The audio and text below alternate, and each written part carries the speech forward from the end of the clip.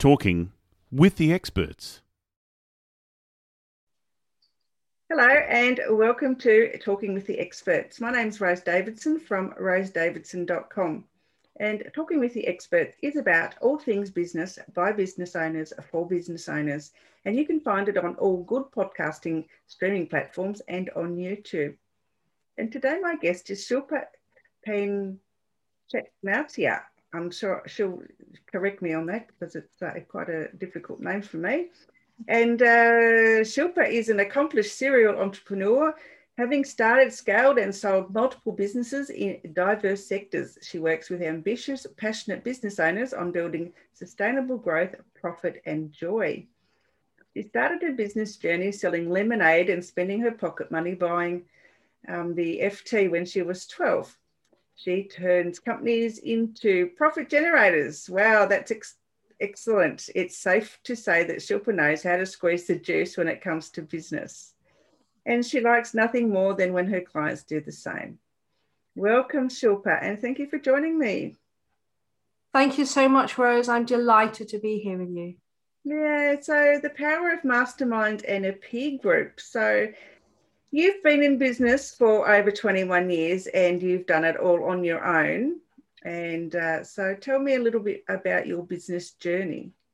Yeah, so I can't believe it's been 21 years. I thought I was just 21 years old, you know. Life goes fast and time goes fast. My business journey started 21 years ago, and I got disillusioned with working for the corporate world. I'd worked for Pepsi, Coke, Ericsson, and had really good jobs, but I just didn't feel that I was achieving my potential. And I also felt a little bit stifled with the opportunities in those years that were there for female management. My first business, I bootstrapped, and it was a tech business, specifically doing websites and e-commerce. And within a year, I'd flipped it and sold it. So it was absolutely phenomenal that I had such great success with it. Consequently, I went on to start and scale 4 more businesses, 2 of those businesses with 2 business partners. But every single time I felt I was alone, even though I had a business partner, it still felt that I was alone because my mind was different. I was so much more ambitious. And many business owners, they will resonate with this because it's a real big part of their lives. That do they have someone to speak to? So I've always wanted to have a mastermind ever since I read Napoleon Rich's book, and he talks about the power of masterminds, where you've got a group of people that you can talk to. And I first designed my own mastermind, and it was just that. I spoke to some people in the community, and I said, actually 4 women, and I said, look, how about we sit down and once a week we get together and we just talk about what's going on. And it worked really well initially. And then it ended up being a bit of a mother's meeting because we all had families and life to deal with. And the actual core essence of what I wanted to achieve in that mastermind with this group of friends wasn't actually going through. So it's been exciting and exhilarating, the business journey. But I always say to people that find yourself a peer group, find yourself a group that you can call a mastermind. And many people struggle to do that. So I support businesses with that. And I run a couple of masterminds where people can come to me and I can facilitate an opportunity for them to meet with hand-picked business owners that are similar to them.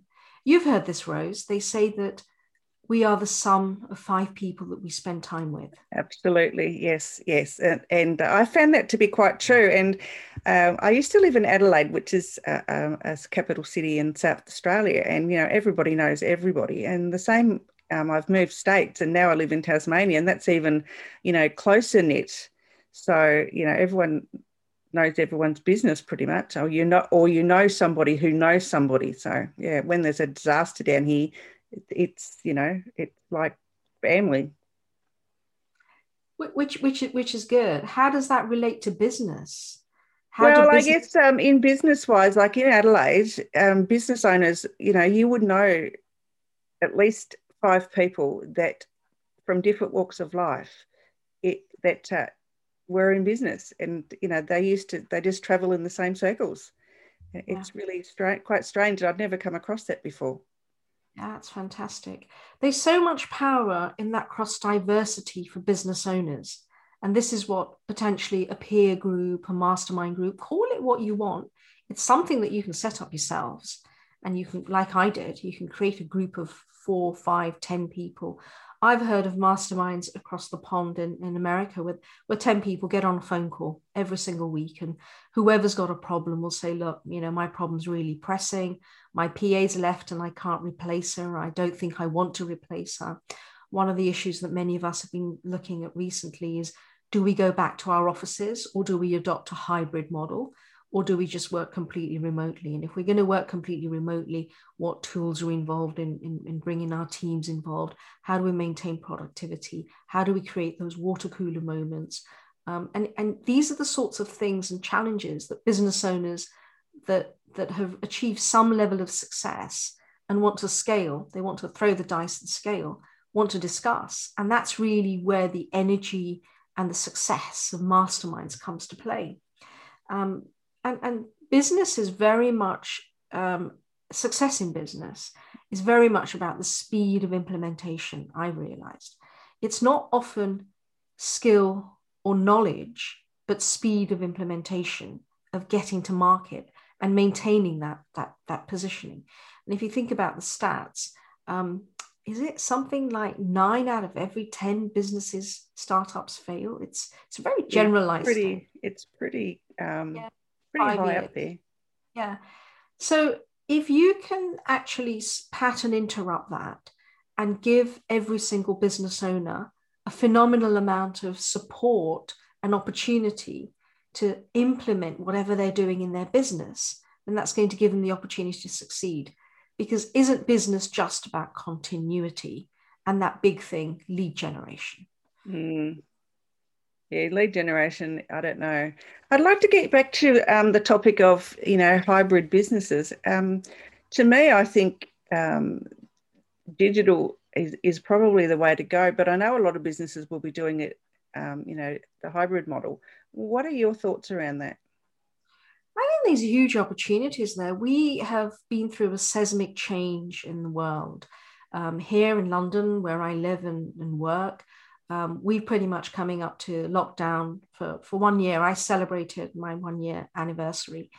And it's been challenging for small businesses who I support initially. But once they learn to trust their employees, because look, they had no other opportunity. We were in national lockdown and we were told to work from home. But we've got a huge suite of productivity tools with project management tools like Asana and Trello. These Slack for conversations. Many smaller businesses have set up co-networking rooms. So they'll jump onto a Zoom screen and they'll create little breakout rooms and they'll work together. So you've got the opportunity of maybe doing Pomodoro technique, working 40 minutes and then breaking. So it's almost creating a virtual opportunity to work together. And I think people need that interaction. So the hybrid model will perhaps be a better position to. And I think businesses will need to think about cost of premises. I know businesses that I support are talking about having a Salesforce, and that's been digitally being used. Do they take that Salesforce, roll it out digitally full time, or do they create a different model, maybe look after key accounts only? I think every single business or owner is going to have to sit down and evaluate where their business is and what the market trends are there in their sector, and kind of try it and see, test the market, are they going in and evolve. But there is going to be a new way of working because I think employees are very used to working in jogging bottoms too, and they don't want to go back to high heels and makeup. I totally agree with that. I think the hybrid way is going to be the way forward.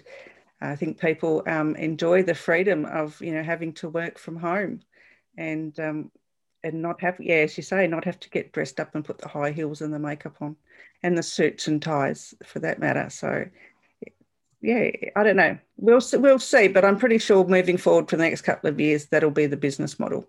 Will be hybrid, like hybrid events and hybrid offices. So, and I think I don't know. I just really don't know that people will actually want to go back to working full time in an office.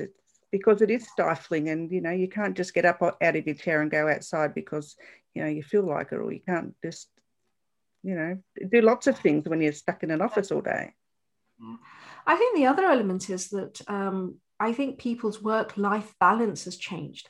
I mean, certainly here in Europe, we work very hard. In England, we work 8 to 6 is very normal for office workers, for knowledge workers. And I think people can burn out very quickly. And we've certainly seen that in pandemic times, that people haven't had that ability to work that work-life balance and have time to do things that they want to do, especially business owners, because we've got a myriad of things to do. We've forever, ever got tasks. And with business owners with small families, they put the kids to bed and they're back at their desks. But what I realized is that business owners are finding a different rhythm because they're implementing more rules and guidelines and parameters around their work, which is allowing them to do their work and be efficient with it, and also have time to spend time with the children, cook nutritious meals for the family, for themselves. And all these things are so important, but running a full-time job or a full-time business has made it really difficult. I agree. And when you don't have the commute anymore, a lot of people 3 hours sometimes commute. So, there's 3 hours you can spend with your family. Yeah, it's a crazy amount of time now that we've had time away from it to actually think about, reflect and reevaluate what we want to get out of life. And I'm hoping to see business owners and have more happier staff. They have more support in what they're doing, and they're more productive and more efficient. Absolutely. Now, another topic that is a bit topical at the moment is productivity for business owners and burnout. And you touched on it just a moment ago. I know burnout was really rife, when you had to work in an office and, having to travel and trying to find that work-life balance. So, what are your thoughts around that? A little bit more deeply. Yeah. Productivity is a big thing for entrepreneurs and business owners. We have forever got things to do. We have projects to launch, and there's always ideas. How are we being more efficient? And one of the things that I look at always doing with people that I work with, and I encourage all business owners to do, is to keep a 90-day plan. Now, I have a confession to make. In all the businesses that I've run, I've never had a plan. I've just always run it. That's just been me. Had I had someone to work with, coaching and business processes, business support wasn't around in those days as it is today. Entrepreneurship has changed. I would have done things differently. And I wonder if I'd have been more successful faster. And certainly, would I have lived more of life? I think so. I spent way too much of my life working. I'm a big fan of using productivity tools. Already talked about things like Trello, Asana. I'm a big fan of creating routine in the mornings. I think if you've got a routine, I'm an early starter. I belong to Robin Sharma's 5 a.m. club. What happens, Rose, is that you all of a sudden create time for yourself. You've got time for meditation. It's so important to have something to do which is about the mind and space, whatever it is that you choose. I'm a big fan of yoga, so I have a daily yoga practice which sets me up for the day. I think it's really important to have an idea of what you want to achieve in the day, and when it's pin drop silence throughout the morning and nobody's awake, there's great opportunity for creativity and that space that we don't have. So that often helps productivity because you've got a head start straight away. I mean, my staff won't come into work till 9 o'clock. I'll often have a good 3 hours before that, which means that I get my to-do list done. I've got my emails done. I've actually only started checking emails once a day, which is first thing in the morning for me. And maybe sometimes I'll go back at night. But that's been a game changer, because rather than being a slave to email and text messages and messaging systems, it's been much more controlled, which has again given me time for this thing called productivity. Yeah. Balancing productivity is really important, because if we don't have that balance, then we have this thing that we all call burnout, where we don't function. And hands up, I burnt out. I burnt out 3 years ago. It was so bad for me, Rose, that I actually had to sell my business. I ran a digital marketing agency for 10 years, and I just couldn't function anymore. It was fortunate that I was already in talks with another agency for a trade sale. So I kind of expedited the process because I was lucky. But what about business owners that can't? So it's really important to go back to that routine, those habits. I have in my diary, because I'm one of those passionate business owners. Once I get stuck into something, that's it. I just want to get going.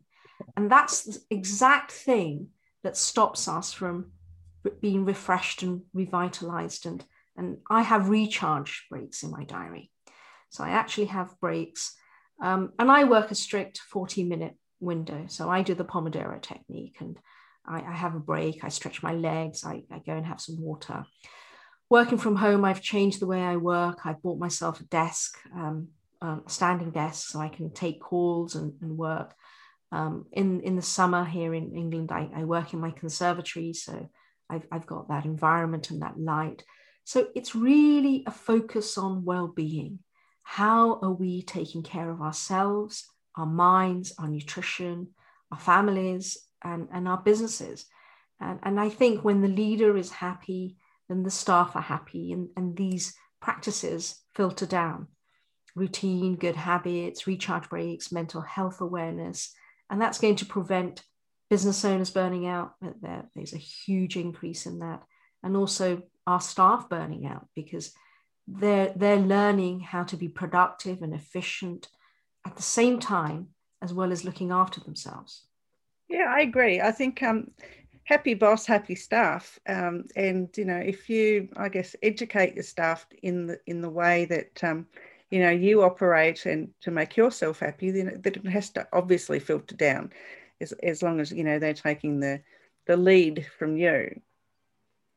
So, yeah, and I think with what's happened, since the pandemic hit, I think everyone's been sort of forced to change, the way they look at themselves and the way they look at their businesses and how they run them, and how they interact with their staff. Yeah. Yeah. So have you written anything interesting of late? I'm always writing. I'm very prolific on LinkedIn, and I run a blog, and I write for a few business publications. I've been very philosophical these days about what the pandemic's meant to us, and how we're thinking about having a new life. And it's enabled us as business owners to actually seize massive opportunities, because all of a sudden there's these new trends happening, and some businesses are crushing it. And some businesses are struggling. Business owners, entrepreneurs, by their nature, their DNA, are chameleons, and they can change. So it's a huge opportunity for us to say, well, where are the opportunities? It's digital. There's a lot of emphasis on learning.